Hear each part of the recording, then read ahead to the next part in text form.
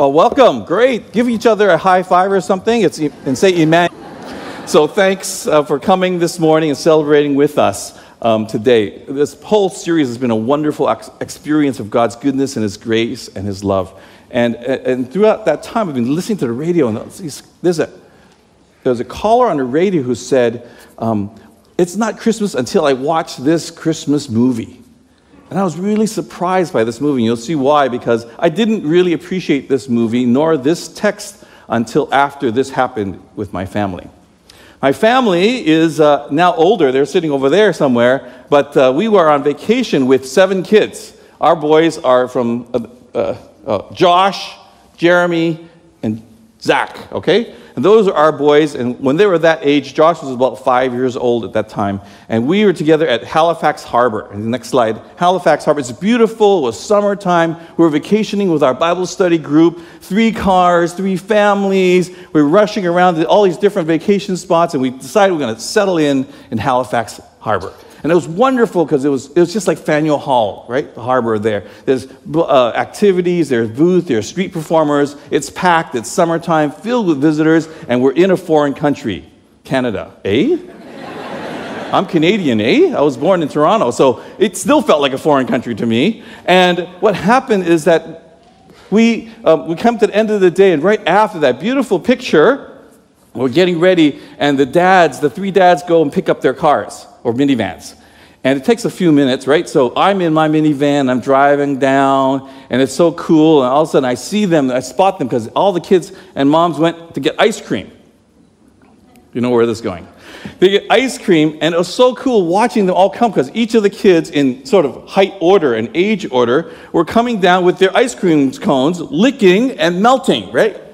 And they're just falling, one like little ducks, right? Like little ducks right here. And what happens is that I look and I see Zach, and I go down the line, and I see each of them, 1, 2, say Zach and Ivan and Jeremy and Ivan and Vivienne. And where's Josh? All of a sudden, this picturesque moment went south. I realized Josh was missing. I honk the horn, I pull over, I jump out of the car. Where's Josh? Everyone looks around and says, he was right here.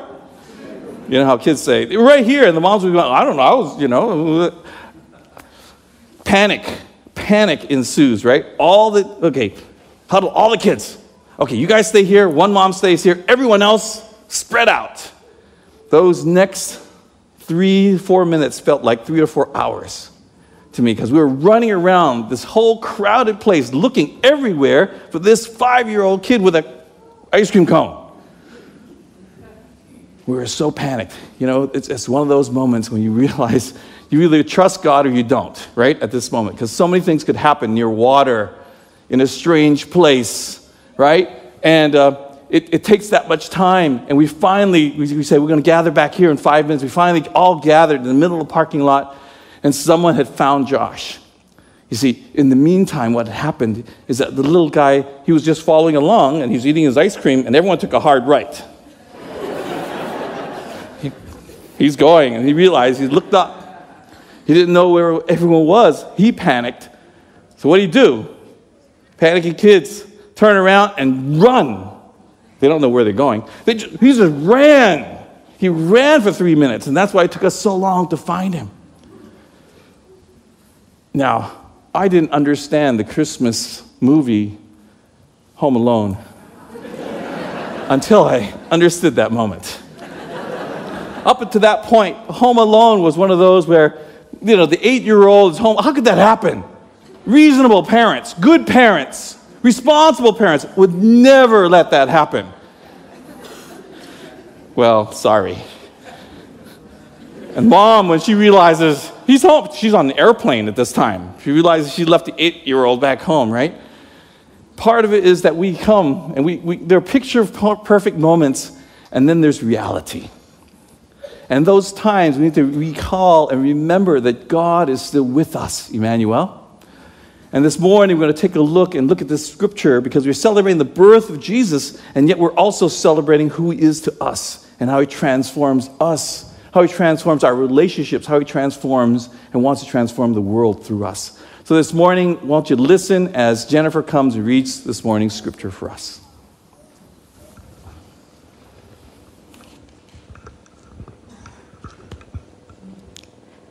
And the child grew and became strong. He was filled with wisdom, and the grace of God was upon him. Every year his parents went to Jerusalem for the feast of the Passover.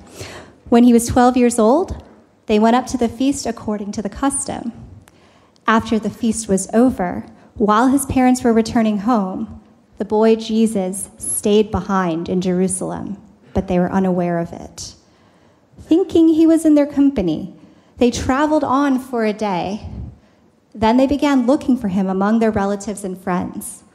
When they did not find him, they went back to Jerusalem to look for him.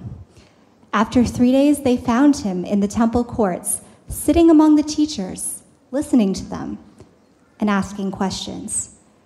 Everyone who heard him was amazed at his understanding and his answers. When his parents saw him, they were astonished. His mother said to him, "Son, why have you treated us like this? Your father and I have been anxiously searching for you." You get the feel of that. Mary and Joseph were not irresponsible either. And yet there was this harrowing experience. And this morning, we're going to take a quick look at this passage and really focus in on the next verse or two and just look at how, and I'm an old-time preacher, so I'm just going to give you the 3 points right up front. Is that okay? We're going to talk about 3 blessings, okay? I'll call them the triple blessings of Christmas. The triple blessings, just to let you know, that has an Asian-esque feel to it, doesn't it? Because when I was married, I was married under the symbol of the double blessing. But as an Asian Christian, there's triple blessing. And for all of us here, whether Asian or not, we have the triple blessings of Christmas this morning, because this story reminds us and tells us that the first blessing is that Jesus comes, when he's in our midst, he transforms our natural home. He transforms our natural home. Take a look at this passage and see, gee, what's going on here? We kind of felt, I think, some of that angst, right? And anxiety and distress of a parent looking for their child. Mary and Joseph are godly people. They go every year to Jerusalem. It's a 3.5-day trek one way, right? And a week of celebration during the Passover and another 3.5 days back. I thought I was really good going to, Camp of the Woods. It's like 5 hours. But this is 3.5 every year. They're godly people, committed to God. You can tell by how they responded in that announcement from the angels. You can tell how Joseph responded in obedience, even who was asked to marry a woman who was pregnant with another child. He adopted, right? All this we recognize. They were godly people. A perfect family, as it were. And yet even they experienced this kind of panic, anxiety, and distress. And in that moment, we can see, as we look upon the life of Jesus and his response, I think we see how he transforms. The first blessing has how he transforms our earthly human relationships. See, in this verse, what we see there is that Mary and Joseph, in this passage, his mother asked him, "Son, why have you treated us like this?" Why have you treated like this? Your father and I have been anxiously searching for you. And his answer, why are you searching for me? Why are you searching for me? Why are you searching for me? It's so interesting. He is challenging their understanding of the father-mother-parent relationship with the child, right? It would seem like any adolescent should know that they shouldn't be doing all these things, but Jesus is more than that. He's challenging our norms, our understandings of family relationships. And those of us who grow up in high-stress situations, I'm going to reveal my cards. I'm Asian American, if you haven't been able to figure out, because I'm Canadian, too. Sometimes, what goes on and what's normative in my family would be characterized when I was growing up as I sort of had tiger parents, okay? They didn't go to Yale, but they had the same attitude, okay? And they forced us, especially around studies. Everything was about studies. We even had stories of how if you're a good student, you have to study. If you're a good son, you study in order to get good what? Grades. So you can go to a good school. So you can get a good job, right? They marry a good girl, for me, girl, and get a big house and have many good, and you repeat the process. So that's what I was geared to do. That was what I was supposed to do. But yet when Jesus comes, he transforms our natural expectations, whether you come from tiger parents or helicopter parents or overwhelmed parents, right? We recognize that when Jesus, Emmanuel, is present, he comes to revolutionize, redefine, and he comes to resource us in our families. He revolutionizes our definition of what family means. This whole time we've been talking about family and where love is and where Christmas is where we let people in, right? We talked about that this whole week and how it is that we as the people of God understand that family is more than just blood. It's more than just these things. And I'm so happy to be part of the Grace Chapel family because it's not that we all look the same that we can be family, right? Naturally. It's because we choose by God's grace to extend his love to all peoples everywhere of all types. And so what we have opportunity to welcome people into our families.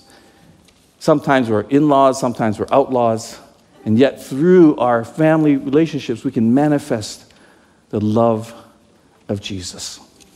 We understand this because many people realize that if you want to ask the questions, interesting. Whenever I read this passage, I say, what happened in the first 12 years and the next 20-something years, right? Until age 30. This is the only passage that talks about Jesus when he was little. And there's a whole quote-unquote infant gospel about it. And if you want to read it, it was written in the 4th century, so it's probably not great history.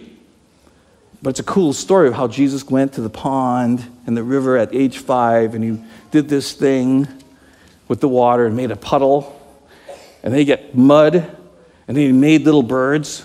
And because it was the Sabbath, his dad said, "Hey, son, what are you doing?" Joseph said. He said, "Nothing." He said, "Fly." Pretty cool story, but it's all fiction. The scriptures tell us here what really happened in his youth.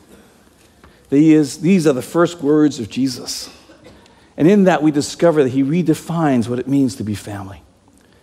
He revolutionizes it, and he reprioritizes how we're to spend our time and our energy. You see, a better understanding of what happened in Jesus' life was probably looking at the Talmud, understanding Jewish literature and the rabbinic studies, and understanding that as a good Jewish kid with devout parents, his life was sort of understood. He was understood. He would have been, one who, up until the age of 5, every year they would make this annual trek, right, to Jerusalem.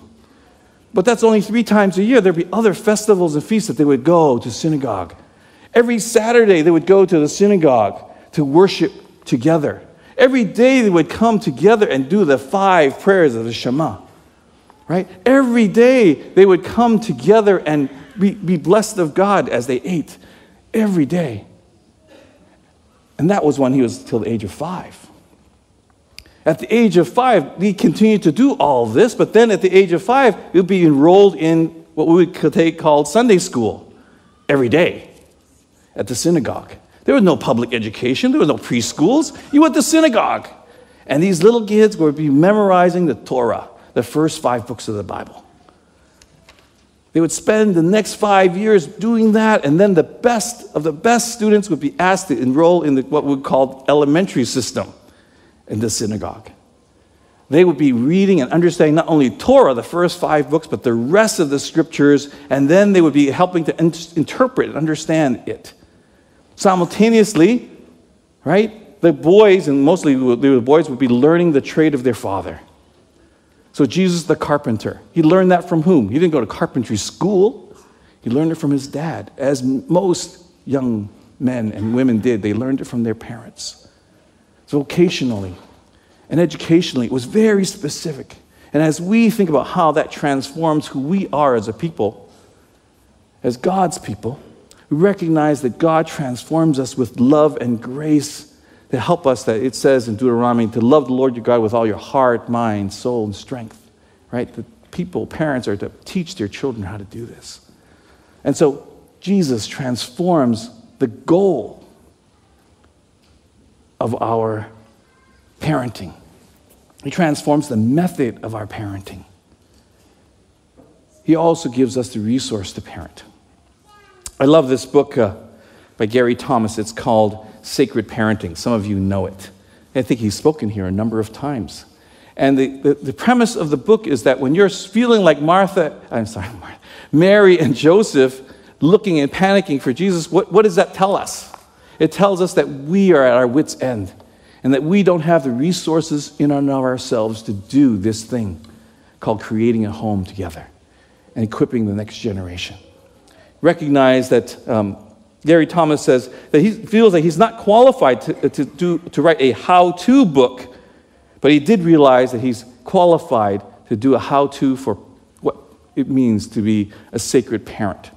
One who recognizes that parenting is God's ordained process for those who are so blessed with children to become more like Jesus. Not only are we imparting and teaching and caring for them and teaching them Scripture and God and godliness, but they are teaching us. So if you're a little kid today, you little guys, everyone raise your hand. Everyone raise your hand. You little guys out there? You guys raise your hand? Can all little guys raise your hand?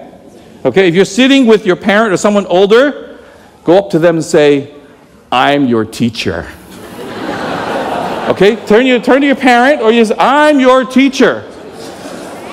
I'm your teacher in godliness. Not everyone is blessed with children, but for those of us who are, that's what's going on. God is teaching us and giving us the resource as we recognize our finiteness, as we recognize that we are more hypocritical than we would admit. I never started yelling until I had sons. Okay, outside from football games, but sons, right? A monster. When it comes to my wife and I would guard the bathroom door, so they would make sure they brushed their teeth and do all these things, right? And force them into bed so we could have devotions. All these things were just monsters. Let's admit it. And trust God. Trust God to transform us bit by bit. I know some of us have difficult backgrounds. I know some of our families are far, far from perfect. I want to let you know that God is still with us, Emmanuel. He has not abandoned you because your experience is so painful. Actually, if we lean in, He is with us in all the pain and the suffering. You know, when I was in college, we learned from sociologists that oftentimes we tend to idolize our parents when we're young. So when their kids just looked up to you, they idolize us. And we kind of become God to them, right? God-like in their eyes. And then the next stage is that we become demonized in their eyes. Dad can't do anything right. Right?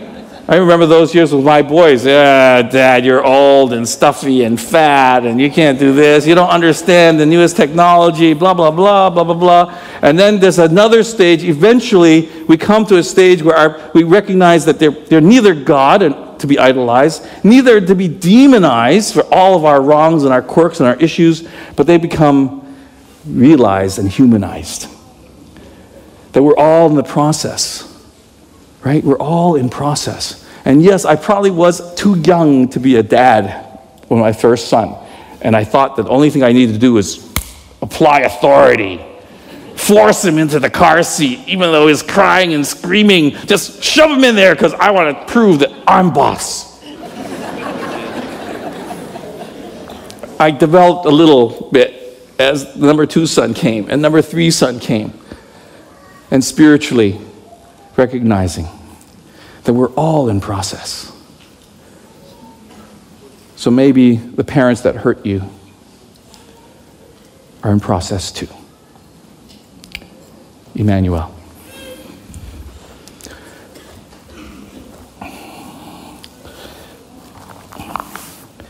The third. We're on first blessing, sorry. The second blessing, we're on to the second blessing.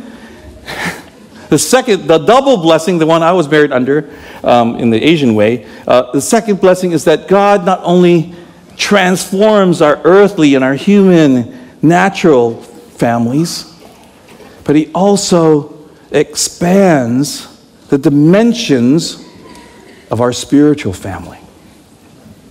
I love this next verse because I think actually from a purely exegetical Bible interpreting understanding, this is probably the most important aspect of this entire passage. In this passage we read the same verse. Jesus is saying, why are you searching for me? He asked. Don't you know that I had to be in my Father's house? Notice what's going on here. Mary, the distraught mother, and Joseph come to him, and they basically, how would you respond if your son was kind of hanging out at 12 and you just spent 3 days looking for him? Right? Under every nook and corner, all the way back, a day's journey, he realizes, John, but for 2 days you've been searching for him frantically. Right? You're coming back from Jerusalem, from that trip, and it's a day back, and every person you pass, you're trying to figure out whether your son's among them. Right? You go into every square in Jerusalem, every courtyard, and looking for this little guy. Where is the boy Jesus? You can understand how distraught they are and how Mary forgot what she knew. And she says, how could you treat your father, Joseph, and I, Mary, this way? And Jesus reminds them, reestablishes for them, there is an earthly father that he had who adopted him, and there's responsibilities towards him, but he also had a heavenly Father. We celebrate this in Christmas, don't we? The incarnation. We sing about his birth. We know that the eternal Father has always begotten the eternal Son, and that the Holy Spirit eternally proceeds from them. This understanding of the incarnation that we believe and understand is the basis of how we can trust Jesus for our lives. If he is not the Son of God in the unique way that he is in Scripture, then according to Apostle Paul, we might as well give it up because it's vain. Only through Jesus do we understand that we have salvation, Emmanuel. But that relationship is so unique, that father and son relationship, even the human relationship pales in comparison between he and Joseph, as wonderful probably as Joseph was. When Jesus comes into our lives, we recognize that not only do we have natural family, we have a supernatural family.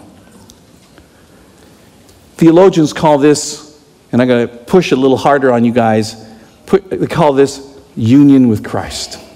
I want you to think about this idea of union with Christ for a moment. When the Apostle Paul used that word and says, in Christo, or in Christ, or in Jesus, what does that mean? There is a special way in which we are in union with Jesus the Son, who is in union with God the Father. Does that make sense? So this mystery, the Eastern Church often calls theosis.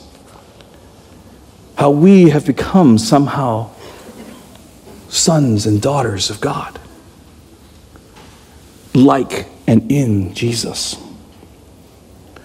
Wow, that's profound, especially if we are to read the next part, right? This is Jesus' first words. His first words are really about his own identity, his own understanding of who he is. And it's so profound that a 12-year-old Jesus is able to articulate this deep theological reality. Maybe it's because throughout all these years, every trek for 3.5 days up to Jerusalem that reminded them every single year of his circumstances of his birth came the same road every year for 3.5 days and 3.5 days back. I'm sure they talked about how he was called the Son of the Most High, Luke chapter 1, right? How he was to be Emmanuel, how he was to be named Jesus. All these absorbed into Jesus. Because we know he also grew in stature. He grew in wisdom. He grew. So he didn't understand, I believe he didn't understand everything at point one. Like when he was an infant, He didn't like understand everything. So we see that Jesus extends and expands our dimensions of what it means to be in God. Luke chapter 3, the very next time we see Jesus again is at his baptism.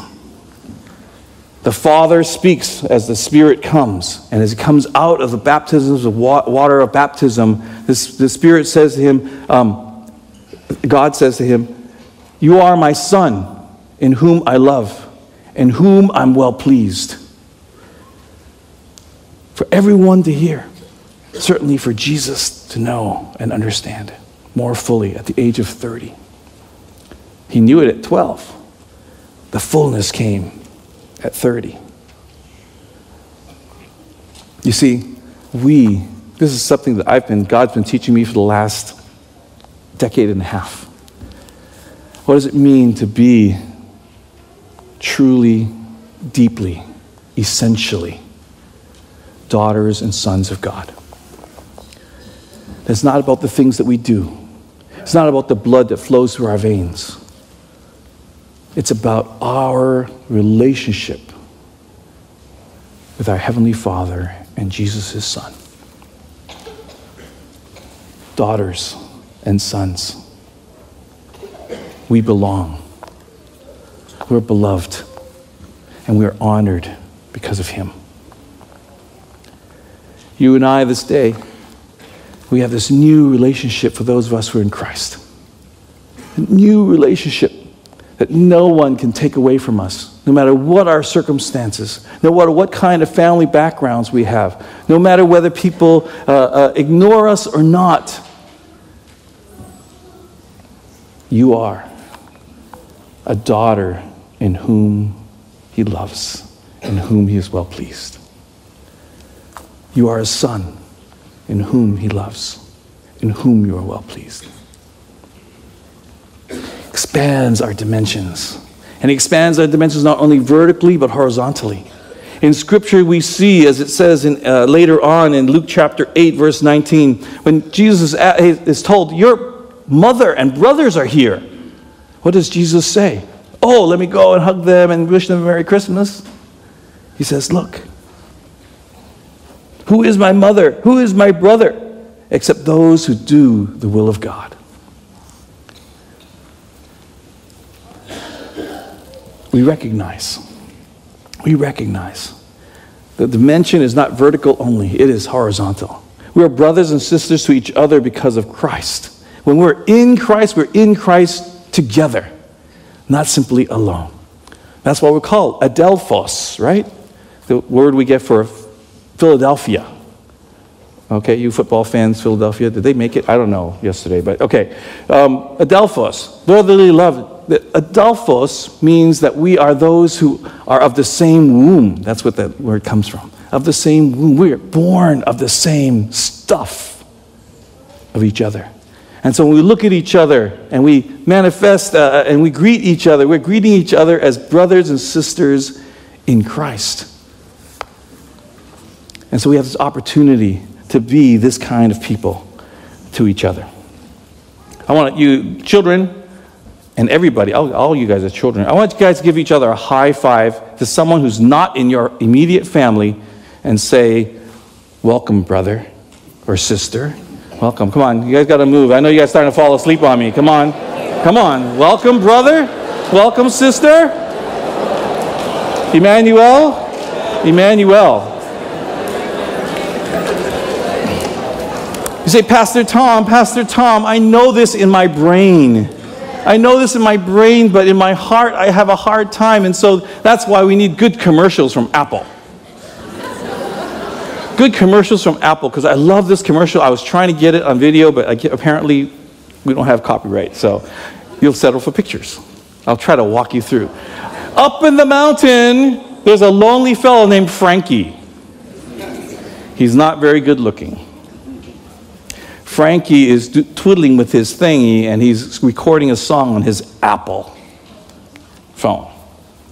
Frankie comes down to the village, and there in the tree lighting ceremony, everyone's about to sing, and Frankie goes there by himself, and he's sitting in front, and he puts in the 2 bulbs in his side, in his neck, and he turns them on, red and green, and he starts to sing, "There's no place like home in the holidays," da-da-da.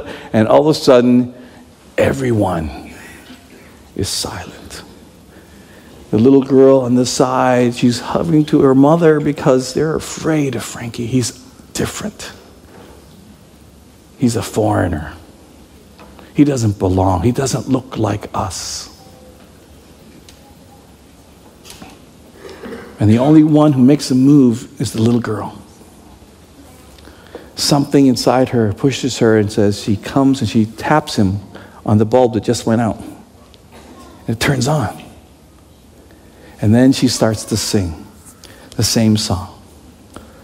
"Oh, there's no place like home for the holidays, 'cause no matter how far away you roam, when you pine for some sunshine of a friendly gaze, for the holidays you can't beat home, sweet home." And tear comes down his cheek. We long for it. We yearn for it. Theologically, we know we're supposed to be striving for it, but so many of us give up. And I want to say that I love that commercial, but an iPhone's not going to get you there.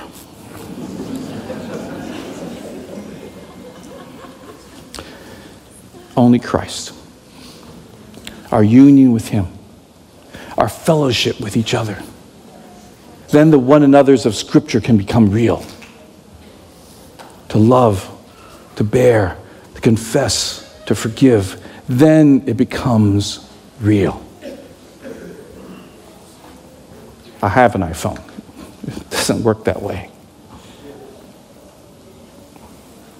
I love our community group, Life Community Group, because I've only been here a few months, that Life Community Group has been a great joy for us and all the folks at East Lexington. Can I hear a hand for East Lexington folks out there? Yay. Okay. But you guys have been wonderful to us, receiving us. And I've especially enjoyed, I've been ministering in a Chinese church, and most of the folks that we've known have been Chinese because of that situation. We've called there since I was a youth.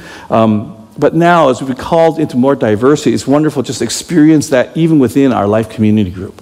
And having folks who are of different continents, different socioeconomic situations, different life stages, different marital statuses, has really been such an encouragement to me.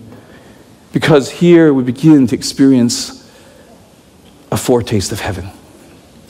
The already and the not yet. When we're extending this kind of love, the Emmanuel love of Jesus to each other, we get that foretaste of heaven that will be ours forever and evermore. And so as we go forth from here, we can know that we're not just singly blessed because God transforms our lives in Jesus and our families. Not only doubly blessed because we can experience Him in a deeper dimension and His family more deeply, and finally, the triple blessing. And I'm going to really push you theologically because this is not even a word to my knowledge. God blesses us by missionalizing our homes. Missionalizing. You guys know Mission Impossible, right? We're on a mission for God, or, we're doing something purposeful for God. And so God calls us into that mission, because in this verse, and this is a cool variation of this verse that you may not realize, that many theologians suggest that this verse, don't you know that I, Jesus is speaking, I had to be about my Father's house, or another translation is business or affair. I had to be about my Father's affairs. And if we recognize Jesus and the flow of the Gospel of Luke, we recognize that the next major thing after the baptism of Jesus, when he realizes who he is in Christ, in God, his Son, right, is that he is proclaiming his mission upon the earth. Luke chapter 4, and it reads, "The Spirit of the Lord is upon me, Because you have anointed me to preach good news to the poor. You have sent me to proclaim freedom to the captives, for recovery of sight to the blind, to release the oppressed, to proclaim the year of the Lord's favor. Jesus was born to die. And he was born to live a life that shows others what a life fully lived should look like. That Jesus is the one who was on mission for God, to love and to care and to bless others. And so this day we have an opportunity to realize that we too are called. Go and make disciples of all nations, baptizing in the name of the Father, and the Son, and the Holy Spirit. And lo, I go and teaching them everything that I've taught you. And lo, I am with you to the end of the age. That was for Paul Borthwick back. He's smiling. Okay. No. It's because we are called to be a missional people. God blesses us in the first blessing and the second blessings so that we might be a blessing to the world. Missionalizing homes to go out and to love, to serve, to bless others so that we can invite them home too. This day, children, what is under here?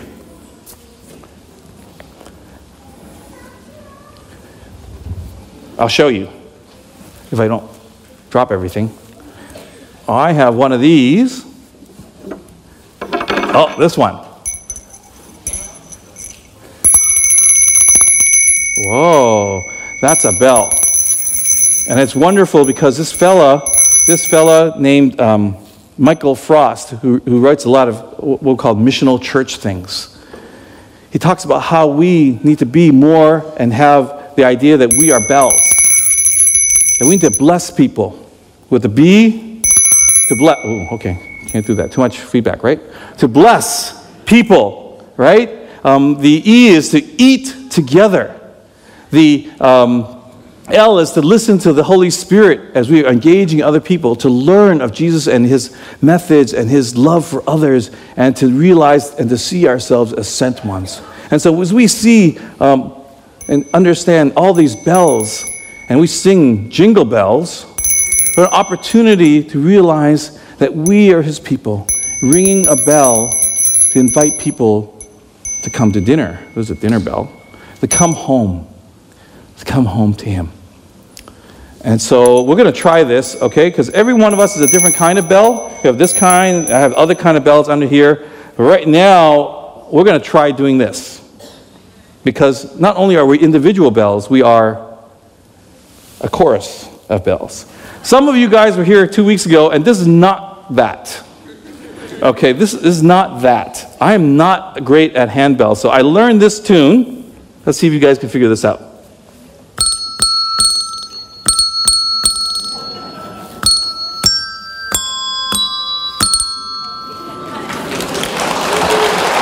That's all I know. I'm going to ask Linda to come because she's going to play a little bit more of that because we know that song, right? What is that? Jingle bells. So every time we jingle a bell, we're reminding folks that we are going to be like Jesus. We're going to bless the world. We're going to eat with those who are not like us. We're going to go out and listen to God's Spirit in guidance for us. We're going to learn of Jesus. And we're going to be those seeing ourselves as sent by him. And so I'm going to change the lyrics if we can. You guys all know the regular one. Jingle bells, jingle all the way. Oh, what fun it is to ride in a one-horse open sleigh, right? I'm going to change it. Jingle bells, jingle all the way. Oh, what fun it is to live with Jesus all the way. Got it? Okay? With Jesus, live with Jesus all the way, okay? I'm going to ask Linda to help because I don't know that part. Okay, ready? Jingle. Okay, I'm going to start singing it. Jingle bells, jingle all the way. Oh, what fun it is to live with Jesus on the way. Okay, good try. Can we try again? Okay, that's good. Thank you, Linda. Oh, she's even better. Okay, yeah, do it there. Do it there. No, we'll do it. But, children, ask your parents for a set of keys. Last time. Everyone has to do a jingle bell. Come on, come on. Come on, we got to do this. It's children's hour, isn't it? I thought it was. Okay. You ready? Jingle bell. Yeah. Okay, ready? Children, got it? And children of all ages, not just children, okay? Ready? Jingle bells, jingle all the way. Oh, what fun it is to live with Jesus all the way. Hey, thank you, Linda.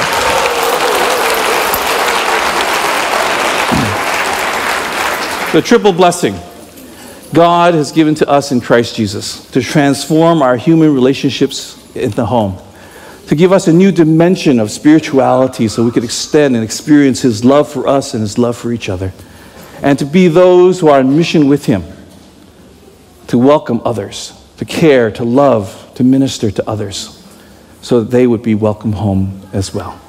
I want to close with this video of a gal coming home. She was part of our original drama. It's early, but I can hear everyone in the house. My dad's downstairs rattling the coffee pot. My mom just opened the oven, and my brother is snoring. I don't know how his wife puts up with that. In about an hour, the doorbell will start ringing, and the kitchen will smell like food, and there will be hugs and presents and conversation. There will be Christmas. I haven't lived here in years. I have an apartment in another state. I have a job, friends, a life. But when I come back to this house and I sleep in my old bedroom, it's like the ghosts of all of my Christmases past are here, watching, reminding me where I began, of the people who knew and loved me first. However imperfectly we've done it. My family has seen each other at our worst and our best, time and time again. I struggled with coming this year. Our holidays are changing, and we're all just trying to find our place in this home.